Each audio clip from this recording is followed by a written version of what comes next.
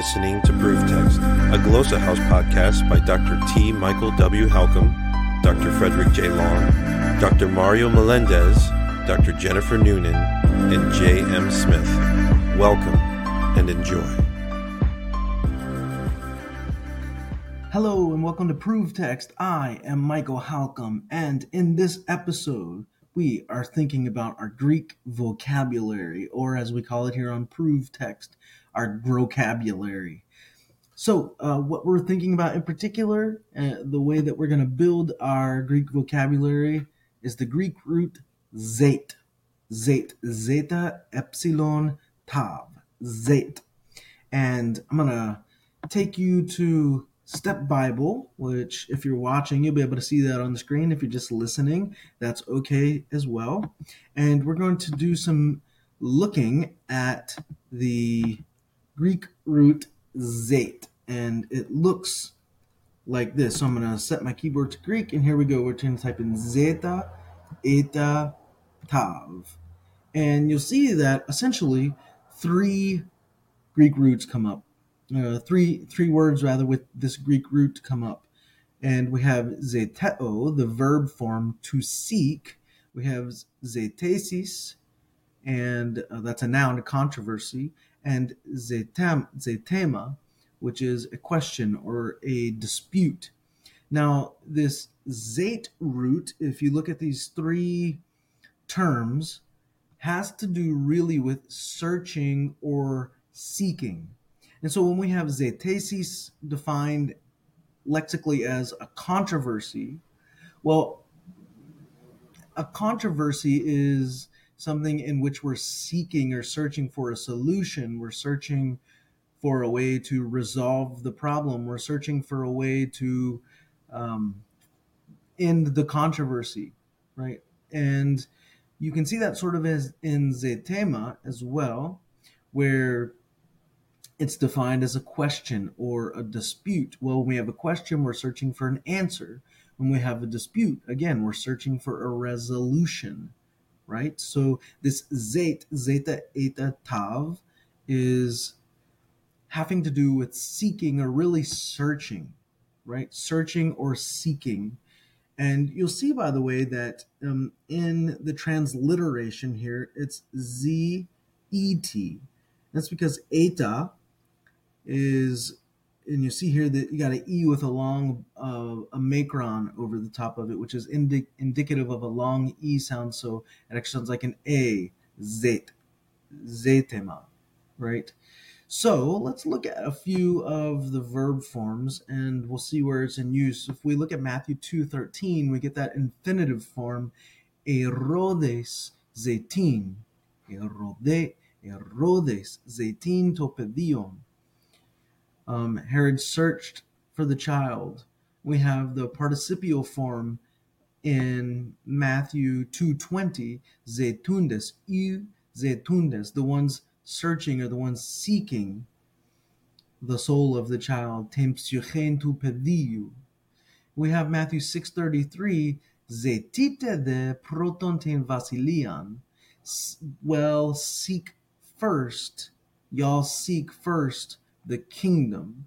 Ketain de kesiune naftu, and his righteousness. Ketavta panda prostetethesete, you mean, and these things, all these things will be added unto you. Let's look elsewhere. We have this zeitun form, zeitite, zeitusinse, pandes, zeitusinse. Everyone is searching for you or seeking you. When we're in Mark, that was in Mark 1:37. In Mark 3:32, we have exo zeitusinse. Or we back up, ke you adophiusu exo zeitusinse, and your siblings are outside searching for you. So we get a lot of this. This appears many times.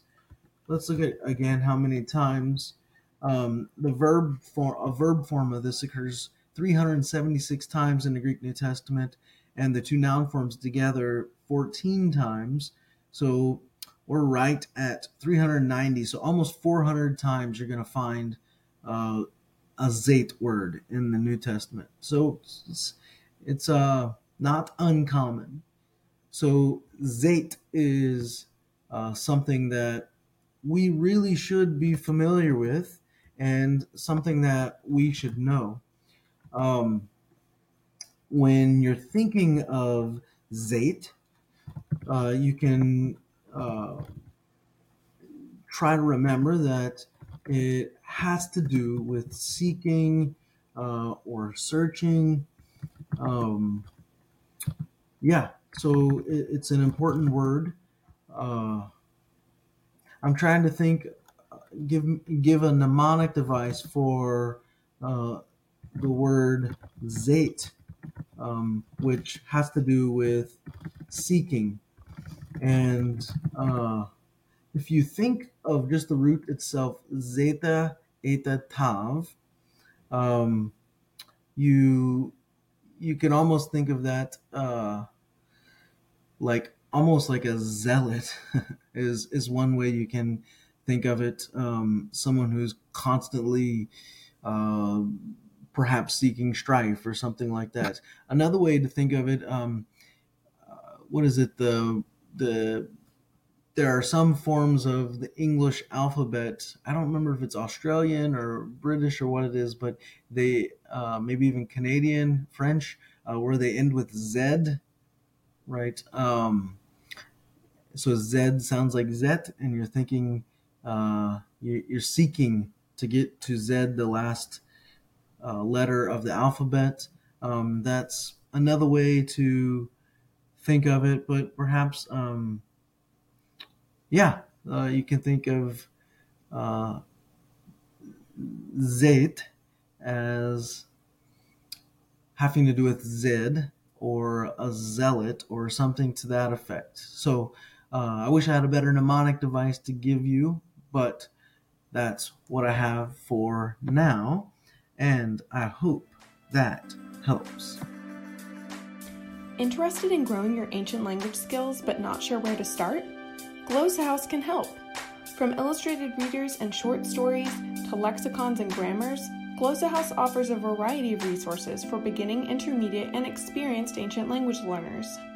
Head to glossahouse.com today. Glossa House, language resources for the global community.